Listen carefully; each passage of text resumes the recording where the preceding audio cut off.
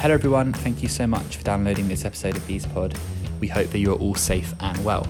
My name is Ian, and on today's pod I'm delighted to be joined as ever by Mem and also by Trevor Nell as we look back over the latest games of Tim Flowers' reign at the Bees. It's been a pretty bleak few months for Barnet, and it does look like the upcoming months aren't going to be too much better. We look back over previous games, discuss players, tactics and formations, and most importantly, think and discuss the future for the club that we all love so much. We really hope you enjoy this show. Let us know what you think, and we really hope we can also see you at a game very soon. Take care.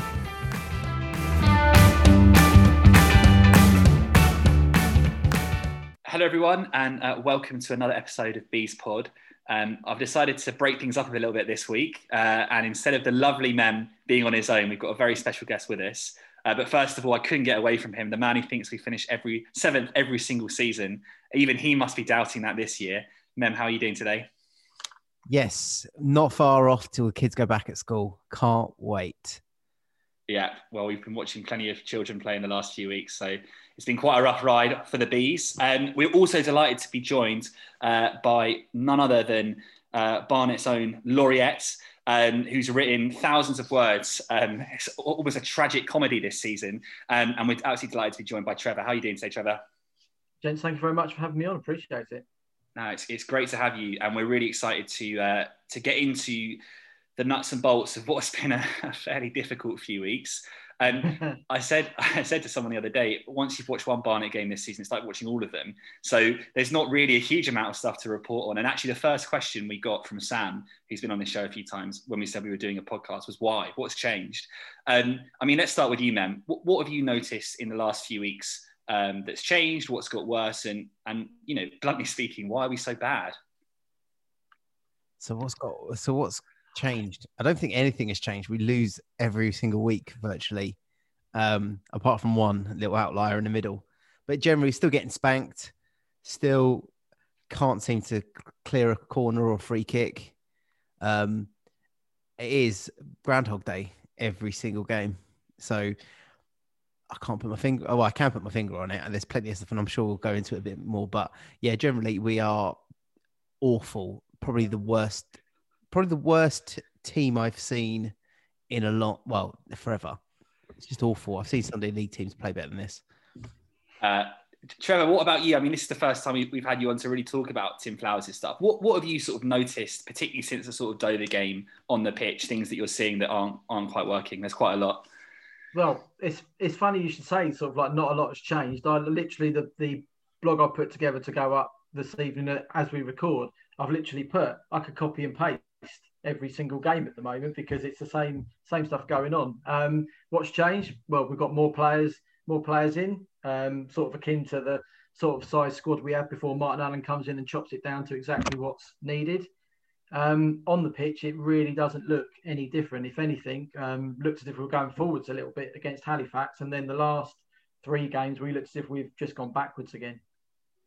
I mean, Mem, we've seen on the one hand the level of performance has not changed, but Flowers has tried to change things in terms of personnel. So he's brought in players. He's also played around a little bit with formations and also moving players like McQueen into midfield and trying to sort of look at little partnerships here and there. What do you think's in his head right now?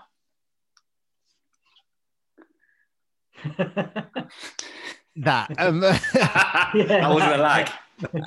I was having to think about it because I'm trying to draw on my time as a coach, and I remember coaching a team which was what I saw in training was not what was getting put out on the pitch, and you get to the point where you keep tinkering, you keep trying this, and ultimately you're like, what more could I possibly do? And last night the emotion was there, and I was just, very really kind of negative. Everybody's crap. What's he doing? What's Flowers doing?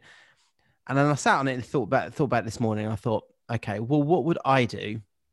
And I'm not by no means an UEFA coach or anything like that, but how would I try and solve this situation? And it probably would be along the lines of trying to stay compact.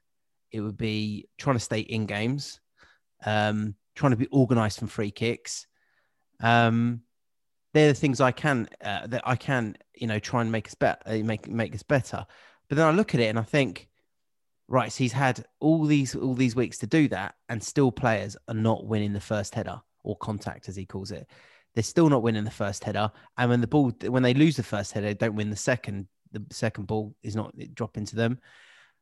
One thing we seem to have improved upon, and I know it's a small improvement that I'm seeing in comparison, is that teams are not just running straight through the centre of us and scoring. I mean, admittedly, the fourth goal was like that last night, but we are actually, from the centre of the pitch, we are looking a little more solid. But the problem is, as soon as the ball comes from the outside and is whipped in, or as soon as a corner comes in, any ball that comes in the box, and it's ending up in a goal.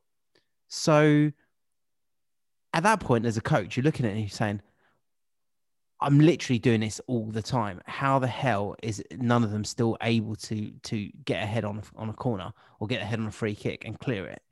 And I can imagine in his head, he's probably despairing. This part of me feels a bit sorry for him. So yeah, I don't know. It's difficult. It's difficult to I'm sure he is behind closed doors. He's probably throwing stuff around the place. Thinking, what more can I possibly do? Trevor, what are your thoughts on what you've seen on the pitch in terms of what Flowers is trying to do? And have you noticed any patterns or anything at all that you think that's changed, certainly from the Beadle days? I think, as Mem said as well, a lot of it is not coming through the middle of the pitch. I wouldn't say we're solid through there, but we're not giving up the ball quite so easily. But you get a ball down the line, and it looks as if every team's worked out. All you've got to do is get it wide, and you can get a yard on whoever's playing fullback. For us, you whip the ball into the box, and again, 9 times out of 10, as Mem said, it ends up in a goal. I think under Beadle there were flashes, you could say, that didn't happen every single game, and every single ball that goes into the box. I think from minute 1 last night, as soon as Yeovil drove forward, and Lochi tipped that ball around the post, and we didn't even have a minute on the clock, you just thought, Christ, it's just going to be onslaught after onslaught. And that's exactly what came. But again, it wasn't through the middle of the park. It was down the wings. And I think teams have worked out that that's the easiest way to beat us. When I spoke to Strebs beginning of the season after we got hammered by them in the second half, he said literally 45 minutes, they've worked out exactly how to beat us by half time, worked on that in the interval, came back out, put 4 past us. So it seems it's that easy to get around us, and has been since day one. It's interesting you say that, because one of the things I quite like doing is, I do enjoy a bit of Flowers bingo like everyone else, but I also like looking at the opposition managers and seeing what they say. And again, with Darren Sarll last night, in his comments, just reading between the lines, he's like, look, we started really well. The players were targeting the areas we wanted them to target. It's very, very clear to me that we've just got serious weaknesses. And if, he is right to an extent, Flowers, if your weakness is a set piece at this level of football, I mean, any level of football, particularly at this level, it's a real problem. And it's just so deflating, conceding those 2 set piece goals within the first 10 minutes, it absolutely kills you. Mem, I think one of the things that people are interested in is you can talk about individual player quality, you can talk about organisation, you can talk about desire, but it's been quite a while since we've routinely been so soft at set pieces and restarts, as Flowers calls them.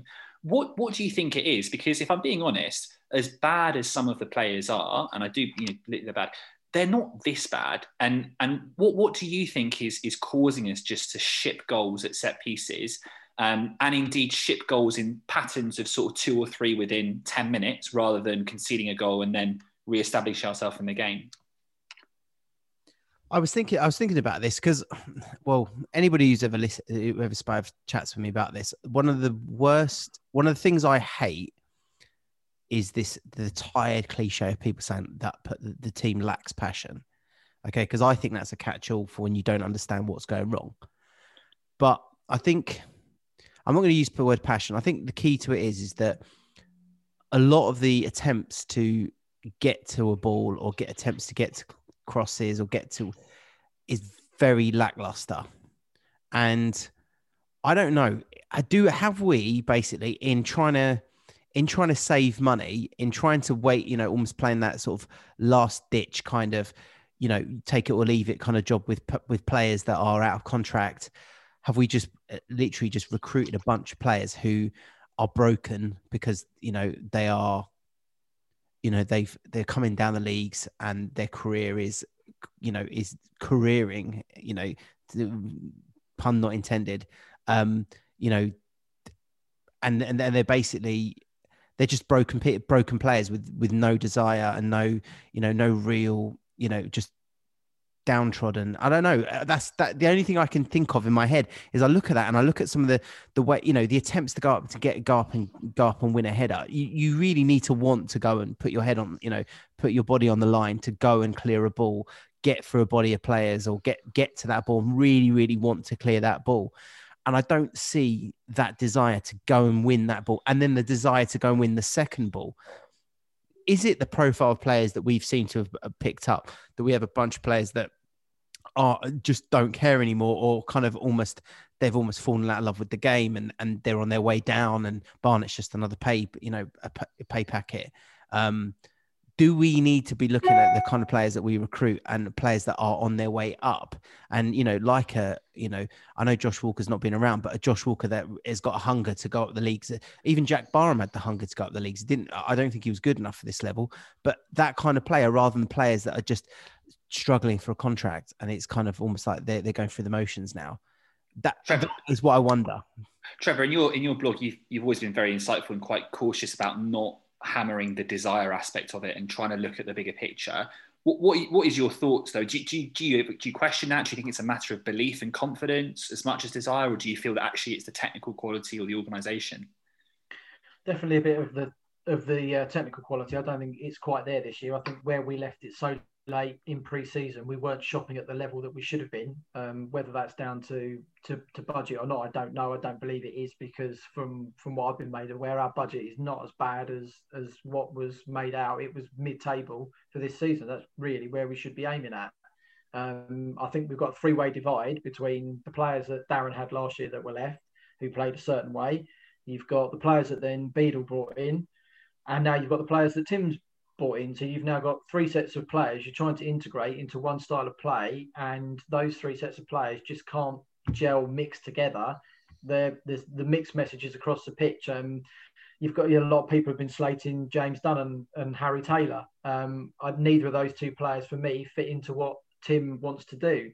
Darren brought Dunny in as a midfielder that just shielded the back four. Harry's got a role in alongside him as he had last year, which you could see just in the highlights before the Yeovil game of last year's game. But Tim wants box-to-box midfielders. Neither of those two players are that. So you're trying to fit almost, square pegs in round holes when it comes to those two. So trying to gel the three, I just don't think is working.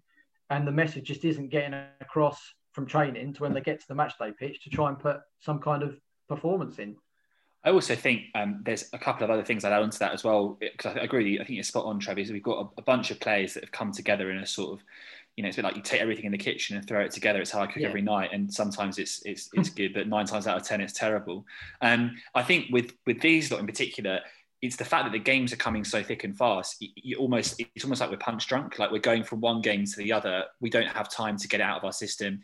I think, to be fair to Flowers, there's probably a limited amount of work you can do on the training grounds, because you're looking at not just like recovery between game days, but also recovery and training loads over a long period of like playing 2 games a week.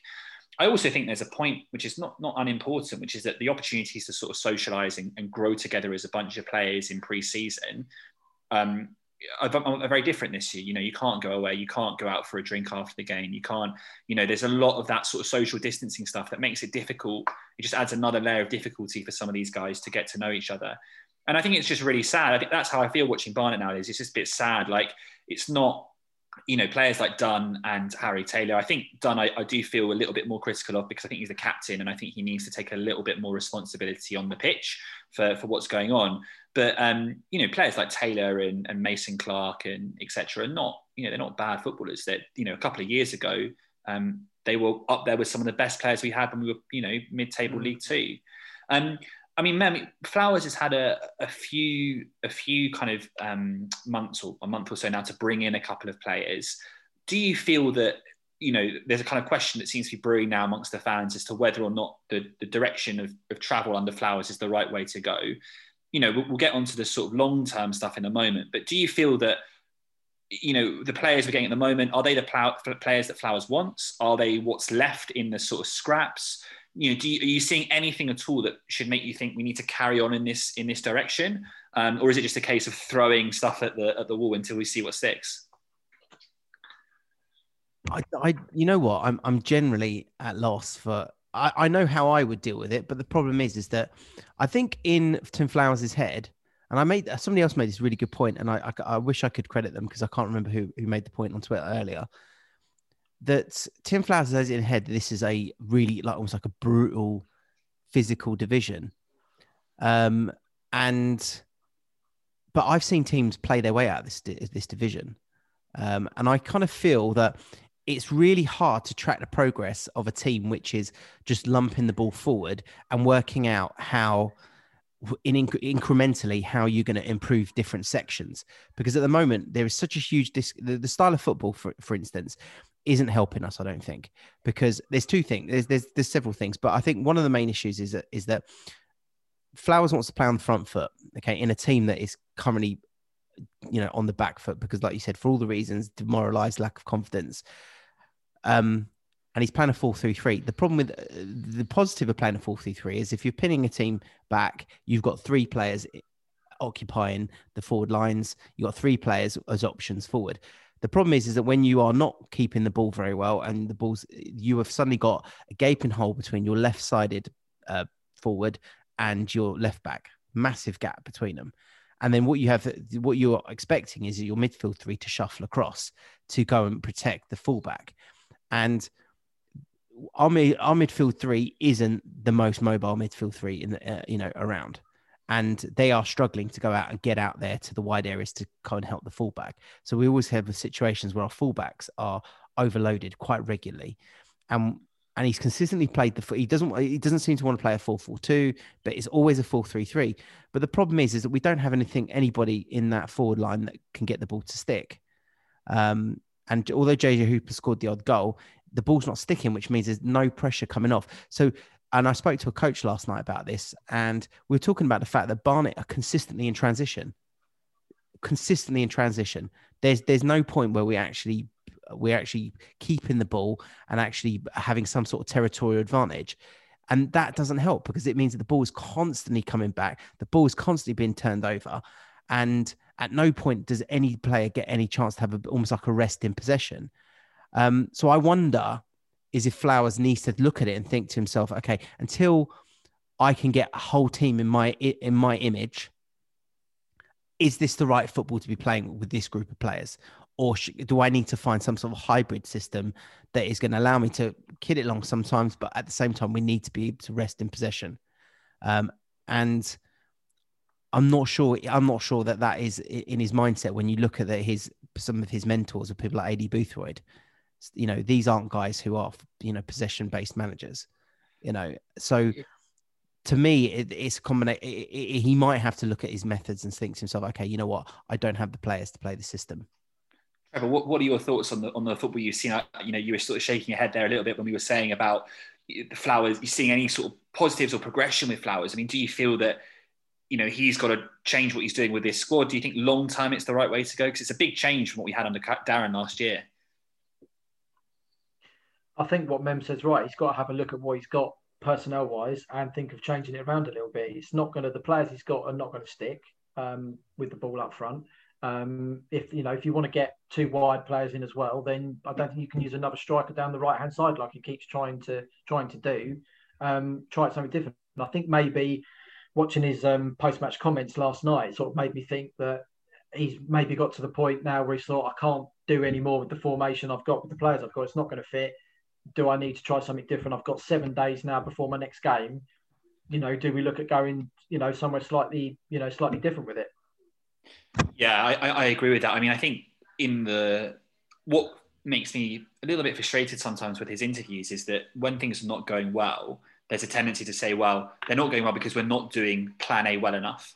We just need to do plan A better and then things will fix.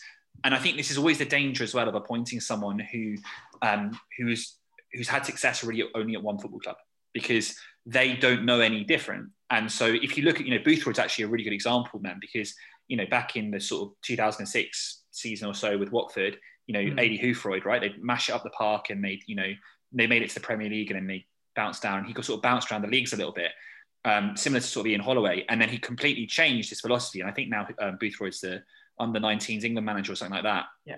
And he's become very flexible about how he goes about getting his results. And I do worry sometimes that Flowers in his interviews is not particularly flexible about, well, what is it we've got in front of us? Sure, we can play a front foot style of football, but let's try and get some sort of performance and confidence back into the side.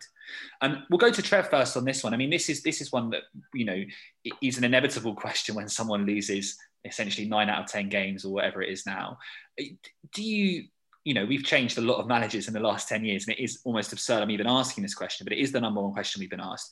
Do you feel that there's sort of merit in sticking with Flowers through this period and going forwards? Or, are you not seeing enough to justify that? And is there better options out there? Almost taking the money aside, on a footballing level only, do you think that we should stick with Tim? If we were sure that the North and South were going to completely null and void and potentially not have a hybrid league, I would say yes, give him the chance to get through this season and then see what we build in the summer. When he came in, I knew what type of football he was going to be played, and it's exactly as it is. It's not as pretty as we liked what we saw under Darren. It's a completely different set of players, completely different set of mindset and philosophy. I think if you go down the route of getting rid of him now, you've then got whatever it is, we've probably still got another nearly 20 games to play. But again, we go back in this cycle that Barnet always do, and we don't end up with any progression, with any longevity of anything. As bad as the football is and as grim as each performance is, we're waiting and hoping that we don't get stuffed before we kick off. I think you've just got to ride with it and hope that just something out of somewhere, it changes. It did for Yeovil earlier in the season. They were worse than us. Yeah. That's one thing to look at. A couple of Yeovil fans, popped that up on Twitter last night. We were awful 5 months ago. They're now sitting 3 points off the playoffs. I'm not saying we can manage that, Mem, but you got to be careful on this podcast, Trevor. That's dangerous talk with Mem in the house. We'll be talking up the title charge next. I'll come to you in a moment, though. I think what's really interesting is when things are just so negative, it's very easy to lose perspective on what's actually happening on the pitch. And it's similar to an extent with the Halifax game, which was a real positive. But the goals that came in that game were like anomalies. Like you had an unbelievable strike from Wordsworth, which is a fantastic strike. He's a great player. It's a 1 in 50 goal, right?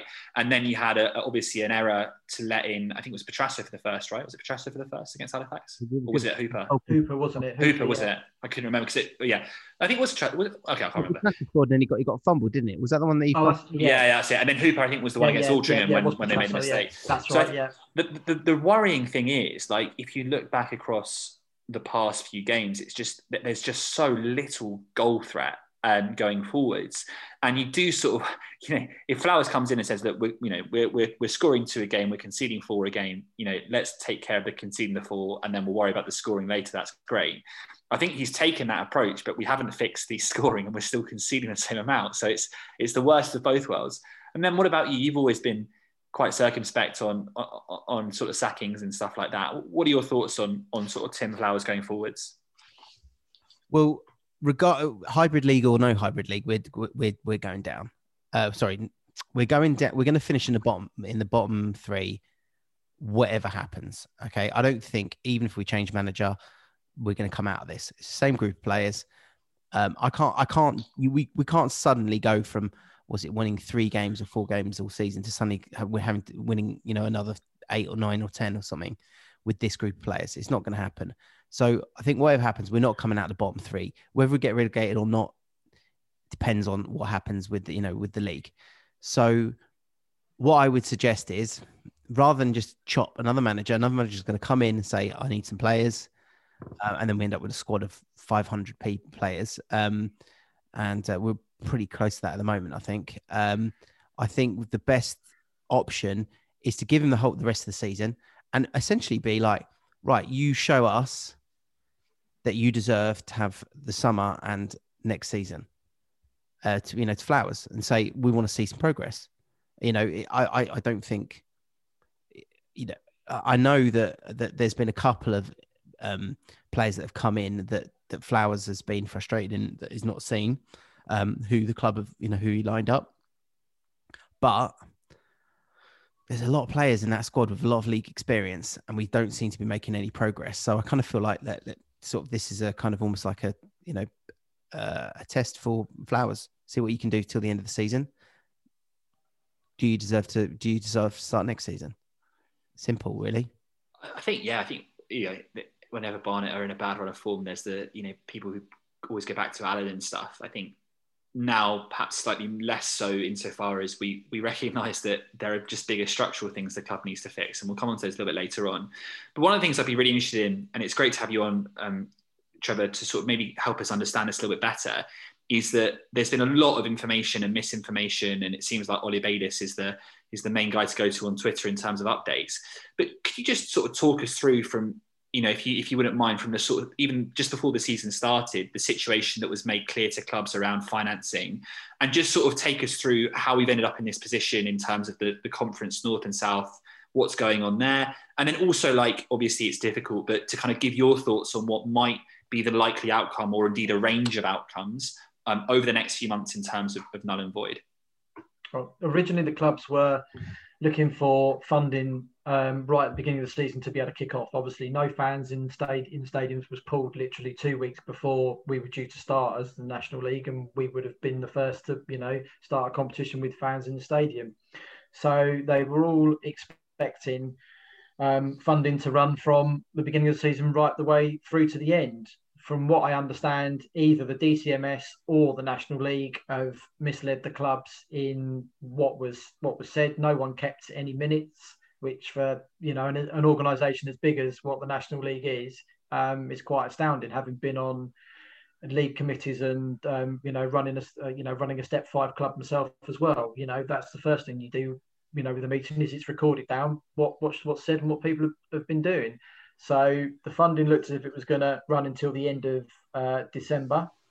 They then, rather than possibly, in my opinion, should have had a mid-season break in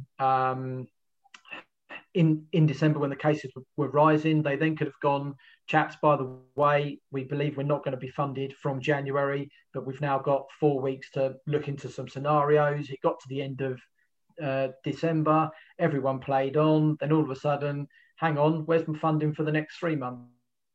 It's not coming. So we then went through January, we went through most of February with obviously the National League North and South clubs in a worse state than everyone else because they're in need of funding a little bit more, I'd say, than the National League clubs.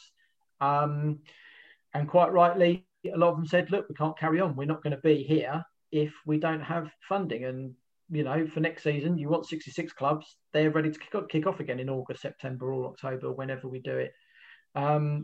The offer of the loans from Sport England went against the league rules, but the league were not insisting, but saying you can go and do it. And then clubs were then going back against that and saying, well, your league rules say we can't. So we can't trade insolvent. We're then in a position where we can't play. Our only option is to furlough our players. And in some cases, as in Tunbridge and Maidstone, who picked up players from step 3, 4, 5, just to fill gaps. Billericay fielded their under 23s and under 18s just so they could keep playing. And then obviously we get to the point of the whole season's suspended for them. Then we came back for 2 weeks for the vote. It's null and voided, despite there being a good number of clubs that still want to play on and still do now. And now here we are at the beginning of March, where the National League North and South have hardly played for the last month, and there is a potential that they could be restarting in the next couple of weeks. How likely do you feel, Trevor, that's going to happen? And I mean, I've seen a lot. I think one of the things that's always interesting in non-league is you have a lot of really loud voices. So I know the Dorking chairman / owner, is a sort of very heavily involved in the club. He's one of the loud voices championing to play on. I mean, let's just perhaps explore maybe two scenarios. If you could give us maybe a score out of 10, so 10 being certain, 1 being about as likely as Barnet winning a game of football again. So on a scale of 1 to 10, first of all, how likely is it that a mini league on the North and South combined, whatever that looks like, how likely is it that there's some football played at that level again this season, do you think? On what I know at the moment, today, as we record, I would say possibly 6, 7 out of 10. Within 48 hours, we could be saying maybe 7, 8, maybe 9 out of 10. And then the second question from that is, how likely is it that, let's assume for a moment that Dover and Macclesfield's places are gone, how likely is it that if we stay in the current level, which is 22nd, how likely is it that we would be relegated? Do you think it's likely they'd have 2 relegation spaces or 3 or 4? What are your thoughts on that? That's going to depend on how many clubs want to play. 18 definitely want to carry on. I know they're in need of, I think it is 3 clubs to now switch around the other way and agree to play on, which I think will then give them 21. Then it's how many the National League or the FA would then say, right, you've got this many teams playing, this is how many promotion places you've got, and obviously relegation will match it up. So potentially if we finish 3rd from bottom, we might well be okay. But from where we are, I would say we'd be nailed on to be going down. Yeah, it's not a great thought, is it? I mean, we're not in a great position, is essentially what you're saying. Yeah, basically. Okay, well, thanks so much for that, Joe. That's really useful. We're gonna take a brief break now, and then we're gonna come back for the final sort of 15 minutes or so and have a look at some longer term things around the club. So yeah, we'll take a little break now.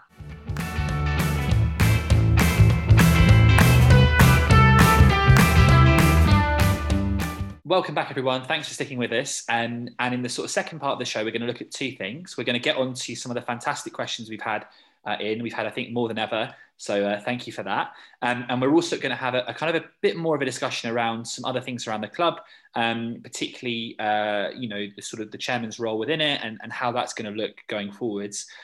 It's kind of been quite a common theme of discussion for us, Mem, but it does feel that this season, with everything coming together, the COVID, the lack of fans, the 2 managers a season, the awful performances on the pitch, combined with and I think Adam and I think it's Kieran are brilliant guys. Just difficult to get a lot of kind of really solid communication out of the club at times from at least the chairman and some of the players. It does feel that this season more fans are at sort of a breaking point than ever. And I wanted to get your sense of what you think might be going through TK's mind at the moment, and if he were to sort of press a magic button and go back to August 2020, what might he have done differently? And do you think he would have done anything differently? Who's that question for, mate? Sorry, that's for you, man. Sorry. I imagine at the moment he must be despairing. He's like, in his head, he's obviously spending money. He keeps bringing players in. He's got a manager who is quite forthright, in his approach, and he's suddenly found himself with a squad of God knows how many players. Do we know how many players we've got in our squad at the moment? It changes daily. 34, I think it is. So we've got a squad of 34 after literally clearing the decks in the summer. Incredible. It's amazing. No, we had 7 players, didn't we, left over? Was it 7? 7, it's about that, yeah. 7, and now we're at 34. I mean, we like broken records, aren't we, on this podcast? We've said this millions of times. Get everything sorted out properly at the beginning, and you're not having to keep bringing players in. I don't know what to say. He must be despairing. He must be looking at thinking this season's costing more and more money, and he's having to back Flowers because he knows that he can't not back him. Because I don't think he wants to go out and have to interview a bunch of managers again. And then start this whole process of then having to support that manager and then find themselves with a whole bunch of players that, are nowhere near the squad. It is the most frustrating aspect of being a Barnet supporter is seeing this happen all the time, cutting everything to the bone, starting from scratch, useless manager coming in, and then having to start all over again through the season. It is Groundhog Day, as I said before. So, Trevor, one of the things that we've always been a bit concerned about is the fact that obviously you can have bad seasons, and every club at our level goes up and down. And if you look at most clubs at League Two or League One or Conference, they sort of bounce around over a 15, 20-year period, but generally stay the same. And this might be a low point for us. one of the things that's interesting is that we've gone from a club that had a lot of stability. You know, we used to pride ourselves on never sacking managers. That was actually a thing that we never really did up until almost the end of the Fairclough reign, to one where it's kind of a bit helter-skelter. And you know, similar to the sort of player care stuff as well to an extent. Do you feel that this potentially has a little bit of a knock on how people see Barnet? Does it kind of make us look a little bit amateur and, you know, make players or managers think twice about coming across? Are you a bit concerned that this season isn't just about one bad year? Do you think it's kind of symptomatic of a lot of other things? Or are you kind of like, you know what, this is a terrible year in a terrible context, and we'll whatever happens, we'll move on in the summer? I think this year's put the icing on the cake. We've had plenty of years where we could have attracted good managers. I know through speaking to other people where managers have not been prepared to risk their reputation to come to Barnet. Some really good names as well, which have gone on to manage League One, League Two clubs without any shadow of a doubt. I think if he turns the clock back 9 months to June, I would hope he would think, I'd have done this differently. The fact where we took so long for him to have the meeting with Darren, them to not agree it's the way forward, to part their ways, has just sort of led a domino effect all the way through, with a late appointment of Peter Beadle, of then players coming in not having time to gel. Then we're, you know, starting the season weeks behind everybody else, and we end up now with Tim Flowers in, and we're still not any further. The dominoes just keeping going, and at some point it's got to stop, but it might stop in the National League South instead. Yeah, that's one of the questions that's popped up quite a bit. I mean, one of the things that's interesting is obviously we moved to the Hive, and I think, you know, Mem and I are probably on a similar page in seeing the benefits of that, obviously the downside, but seeing certainly the benefits of that in terms of the club moving forwards. We haven't matched that professionalism around the club or around the whatever it is, that aspect of the club with stuff on the pitch or indeed on the playing side. And the other thing is, it is, you know, we do deserve to be playing National South football next year, whether we like it or not. And it is a bit surreal, you know, turning up to the Hive. You know, Underhill seems far more suited to that level of football than the Hive. I mean, Mem, do you feel that this season has seen a little bit of a fracturing between the club and the fans on a deeper level than just another crap season and another bunch of bad results and bad players? Or do you feel that people are just overreacting and getting emotional because we're terrible and it's not fun at the moment? I don't think anybody's overreacting. A club that has won this division 3 times, okay, and in my lifetime has never been below the conference or the National League, should not be, like, you know, with a goal difference of minus 35, is it, or something like that? And 39, okay, and getting regularly spanked for 4 and 5s. Okay, that is just unacceptable. And especially as Trevor said, we've got like essentially a mid-table budget. That is complete, and we're a pro team with facilities which are, you know, other clubs would be jealous of these facilities that we've got. So there's no way that any of the fans are overreacting. I think what's happened is the people who were already feeling disconnected are kind of almost essentially saying to everybody else, told you so. And the ones who were prepared to back the chairman or prepared to be essentially not try and be negative about the move are kind of wavering now. And I think a lot of people have gone past the point of wavering, and they're sort of in the position where they're sort of saying something deep and really deep within the club has to change. And a lot of people have been calling for the chairman's head before, when we moved, but I think there's a lot of people who were prepared to accept the foibles of the chairman and some of his weaknesses for the fact that he's kept us solvent, and now looking at it thinking, is it time he sold up? But then you've got the question is, can he sell up? Is there any way that there's no way that anybody could ever buy Barnet Football Club because of the way he's structured everything? So we are now like literally just, there doesn't seem to be an option for us, like a positive option that could really turn the fortunes of this club around. It looks quite desperate. Trevor, on your blog, as I said earlier, you've been very measured in this, and I was just curious. There's a lot to unpack there from what Mem said, but in general, what are your thoughts around the chairman and the club, and the sort of long-term issues that are there. I think we all know Barnet fans that have stopped going, since we moved to the Hive. I don't want to bang on about it every week. But do you feel that there's some things that need to change there? And yeah, what are your thoughts on that in general?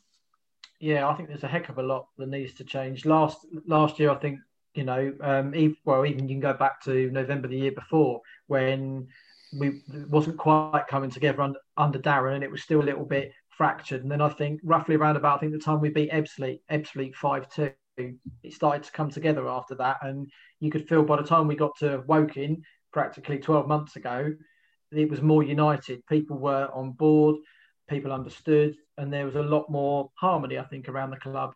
And then I think since then, again, it's been shattered into a million pieces. We went for a manager that no one had anywhere near a shortlist. His name never even came up anywhere close. And since then, it's just people have got, as Mem said, more and more disillusioned with it. I think in quite a lot of ways, he's been lucky that the Hive's been empty this year. There hasn't been people there on the pitch. I think there would have been a lot of displeasure thrown his way. Ultimately, he controls everything. Every buck stops with him.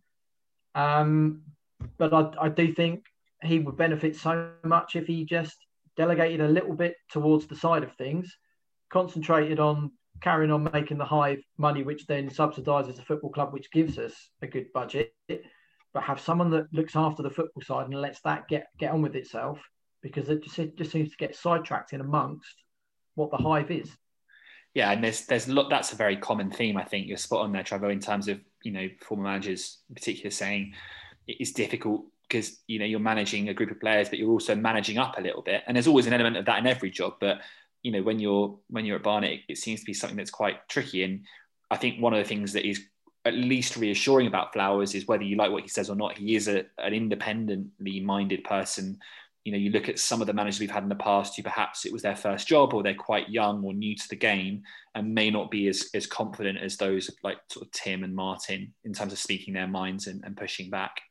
I think let's then now sort of move to some of the questions that have cropped up. We've covered a lot of the ground already, but in the final sort of 10 minutes or so, I've got quite a few here. So what I'll do is I'll sort of read them through and just we'll sort of answer them in turn and try and summarize a few of them as well.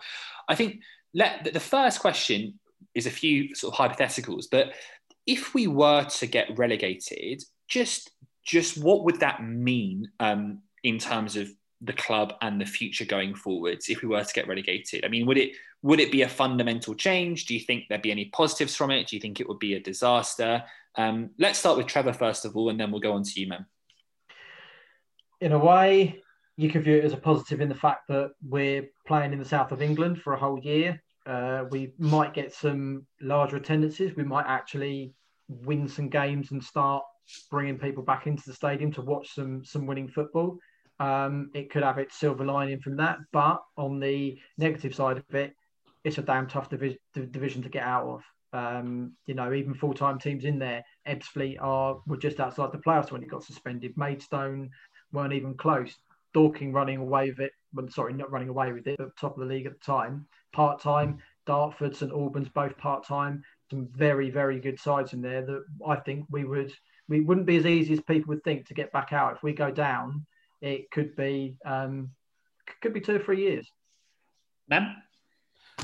I agree with Trevor, because it's weird the way the league goes. Most people assume that the best players, gravitate towards the National League, but what happens typically is some players get to a point in their life or get to a point where they think to themselves, I could earn 500 quid a week at Barnet, or I could earn 500 quid in a normal job, and I could earn another £300 on top of that and go and play in the National League South or North. So you do end up sometimes with actually some really good players in that league, in that step, because they don't want to go full time, and they're getting decent money at semi-pro level. And so we could come now. The question is as well, is if we go down to the National League South, are we going to go part time? So if we go part time, is the Hive now a benefit anymore? I doubt it would be, because if you're only, having sort of had my sort of a brief experience of playing semi-pro, you train 2 nights a week. you train 2 hours each night, and you essentially get 4 hours training in a week. And if you've got a game on a midweek game, you probably only have one training session. So the benefit, the Hive suddenly stops becoming a benefit, stops becoming an attraction, because you're only semi-pro. You're only going to be going there once, twice a week. It's not a daily job anymore. And so you could get just stuck down there. You get stuck down there chasing the same sort of players as everybody else. And I do worry about the fact the fans will just not come back. And there'll be a core of about 400 or 500 fans, and that'll be it. Yeah, that would be really, really sad, actually, to sort of, almost like death by 1,000 cuts. And I think what Trevor was saying earlier about relegation being, well, this season being the icing on the cake, it's not a crisis. I think that's the difference, isn't it? If people felt that this season was a one-off crisis, you can kind of get behind the return. But this feels like version, 10 of the last 20 or 15 years. And it's the one that's come and caught us. Jim's asked, as ever, quite a few questions here. I think this one, particularly for Trevor, this is quite an interesting one. Obviously, you've got your insight as to what's happening with the National League, but to TK, signing players at this stage, what do you think is going through his head? I mean, do you think it is a case that he needs to back Flowers to some extent, or do you feel that actually it's a case that he must be really concerned that there's a risk that football continues? We'll go to Trevor first. Yeah, given that he's on the National League board, I'd say there's a concern, but we haven't been the only one signing players. Chesterfield have picked up another 2 or 3 during the last couple of weeks as well. So I think there is a growing concern amongst the National League clubs that the season will continue for those underneath us, that we need to do something. Kings Lynn have come out and said it looks like, they're at least playing their next 2 games. They may carry on after that. That's, to me, to suggest that they don't want to finish in those bottom 3 places. They want another year in the National League. I think there's a good chance a few people are getting very twitchy. Mem?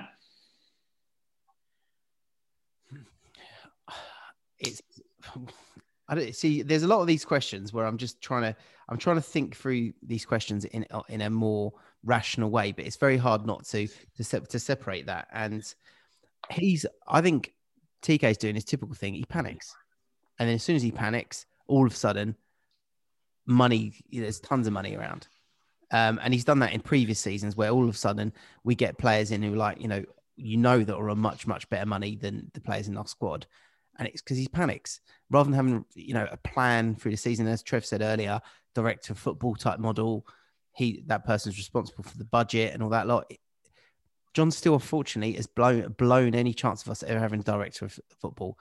The amount of the contracts he gave out has basically stung TK so much that he will never, ever go to that model again. And at the moment, he's just panicking. I mean, 34-year-old right back. I'm really hoping that all of these are on short-term deals, and then at the end of the season, they'll walk. We're not stuck with a lot of these players. There's been quite a lot of discussion around the signings and just looking through about individual players, etc. I think there's 2 questions here. Trevor, you mentioned the fact that there is just the reality that these players are weak and technically weak, etc. But there's also another reality, which is that they have played at somewhat of a higher level. And even though you could say perhaps someone like Wordsworth is coming towards the end of his career, you'd like to think that players like Nugent or whatever have dropped down to move back up. And Jim says here he was delighted when we saw some of the signings and encouraged.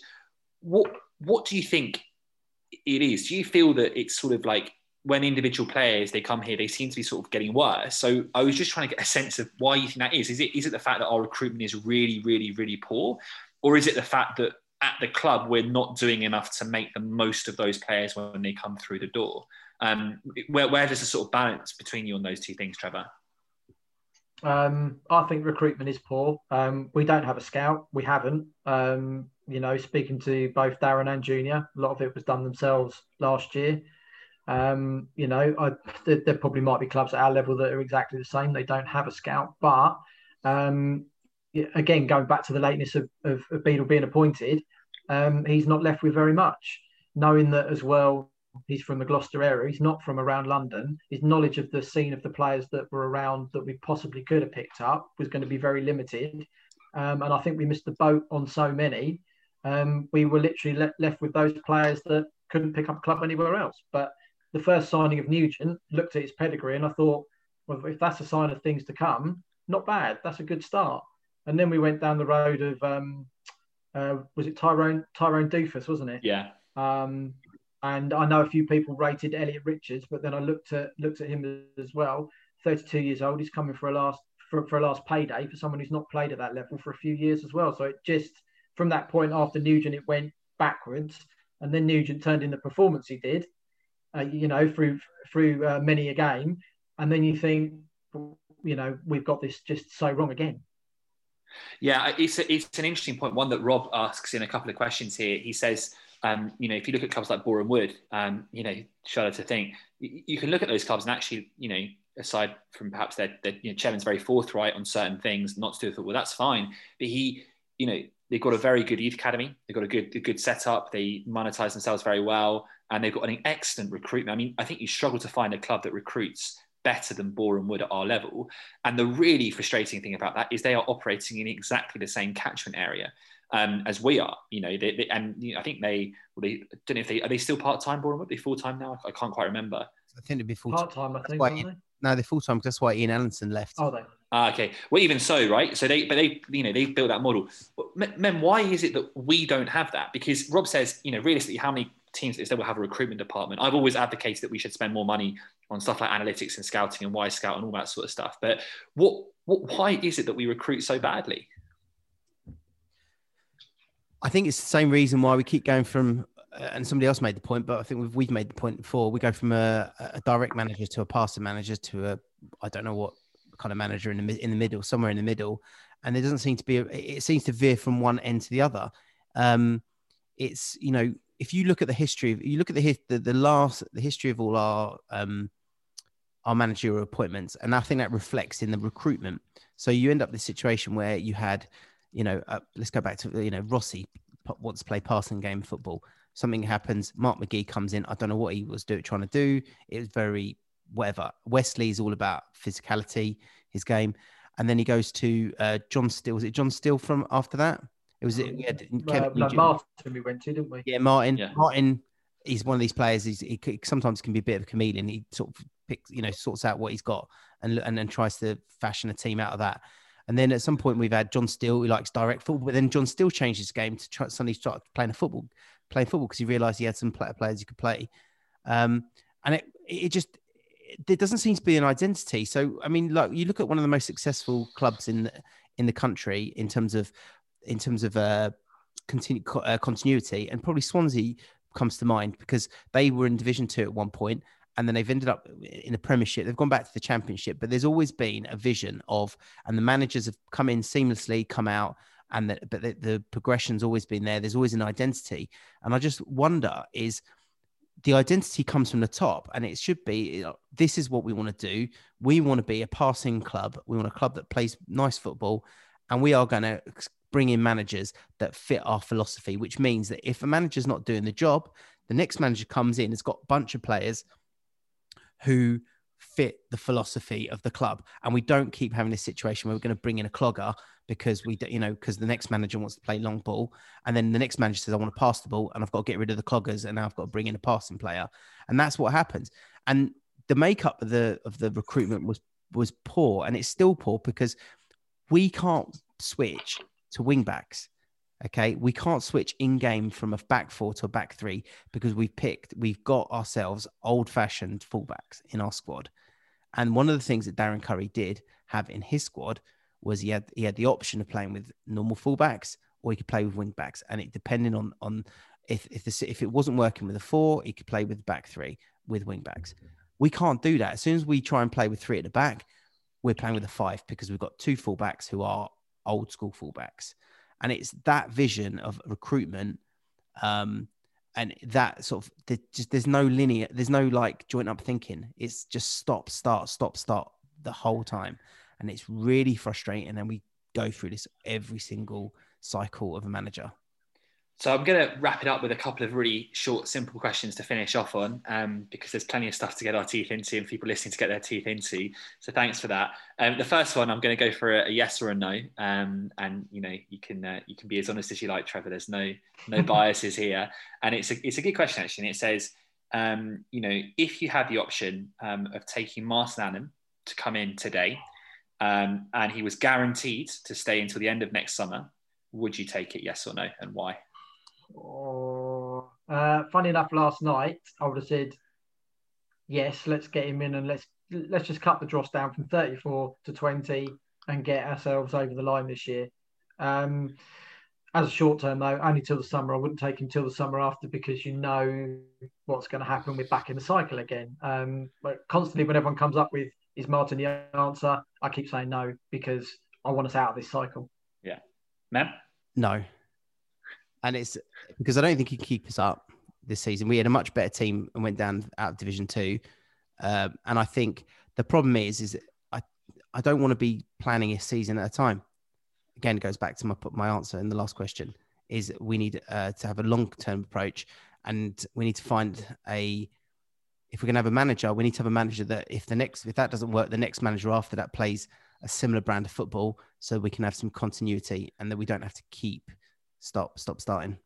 And we'll finish off with a question which have two parts to it, really. So, I mean, we've got obviously a run of games coming up. We've got a break on the weekend. Someone made a good joke last night that, Macclesfield will get their first 3 points of the season on Saturday when they play us. But it is nice, I think, to have a bit of a break from the depressing gloom of watching the Bees. But a couple of good questions here about midfield twos and best teams, etc. Just let's end up with a specific one for Flowers. If you had Tim Flowers' ear for 30 seconds whenever he's not saying, man up or listen. If he was actually listening, what would you say to him? What recommendations would you say on the pitch that need to happen with the players we've got? I mean, is there anything obvious that stands out to you in terms of who we play in midfield, who we play at the back, style of football? Let's say we can have a maximum of 2 things we'd say. We'll go to Trevor, Mem, and then we'll wrap up with me. Trev.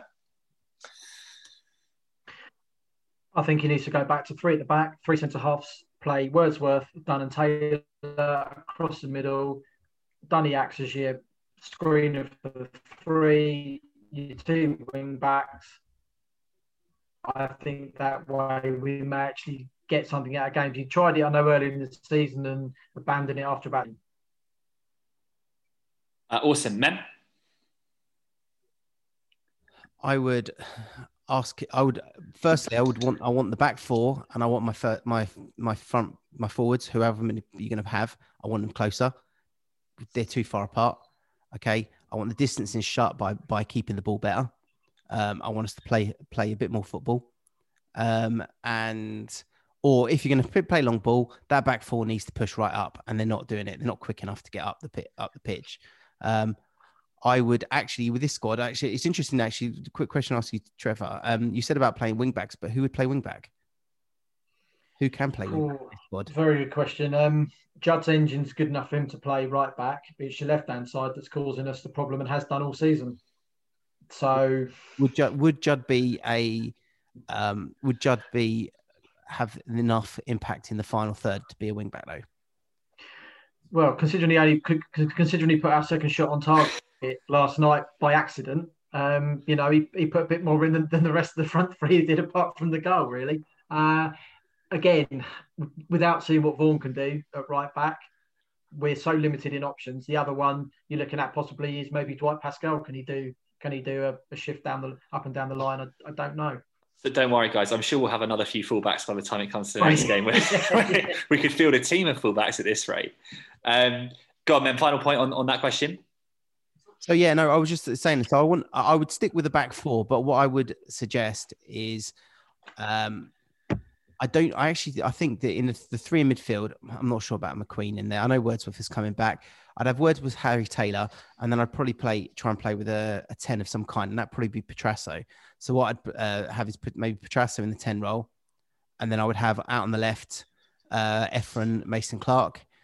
I would probably bring JJ Hooper out to the right, and I would try that new guy after he serves a suspension for that stupid red card, Ademoye, and try him down the centre, because he looks like he had a bit more presence about him to actually hold the ball up. So I'd play a 4-2-3-1, and I would encourage the team to pass the ball more and play more compact, try and get closer between the back 4 and the striker, so that we're not constantly trying to chase in big gaps in the on the pitch. And squeeze teams that way. Trust the players in possession a bit more. Yeah, I think that's, just to sum up my ends, I think that's absolutely spot on, that you can be, there's a difference between being direct and aimless hoofball. And I think we've got to find that balance. I think it's fine to be direct, particularly on some of the pitches we're playing on at the moment. But, when your team is so scattered across the park, I think that's key. I think the other thing is experiment with what you've got. And I think actually, as much as I don't necessarily like the idea of McQueen playing midfield, and you want to be careful about how often you experiment with different players, I think it's fair to say that even players like Nugent and, I think Ben Williams, players that have been out the side for quite a while, like, there is really no harm in that they haven't, the players we brought in haven't necessarily been better than the ones we've actually taken out the side to fit them in with. And I think we need to carry on being flexible until we get to what we need to do, which is to get some points on the board. Guys, it's been an absolute pleasure talking to you. Trevor, thank you so much for coming on and not only giving us some great insight into Barnet internationally, but generally for raising the level of conversation on this podcast. It's been great to have you on. Hopefully we can welcome you back soon. And Mem, as well as ever, thank you for your time and your relentless optimism. And we'll be back with you guys probably in about a month or so to go through the latest 5 or 6 defeats. But until then, stay positive, and we really hope we can see all of you back at the Hive very, very soon. Thanks, guys.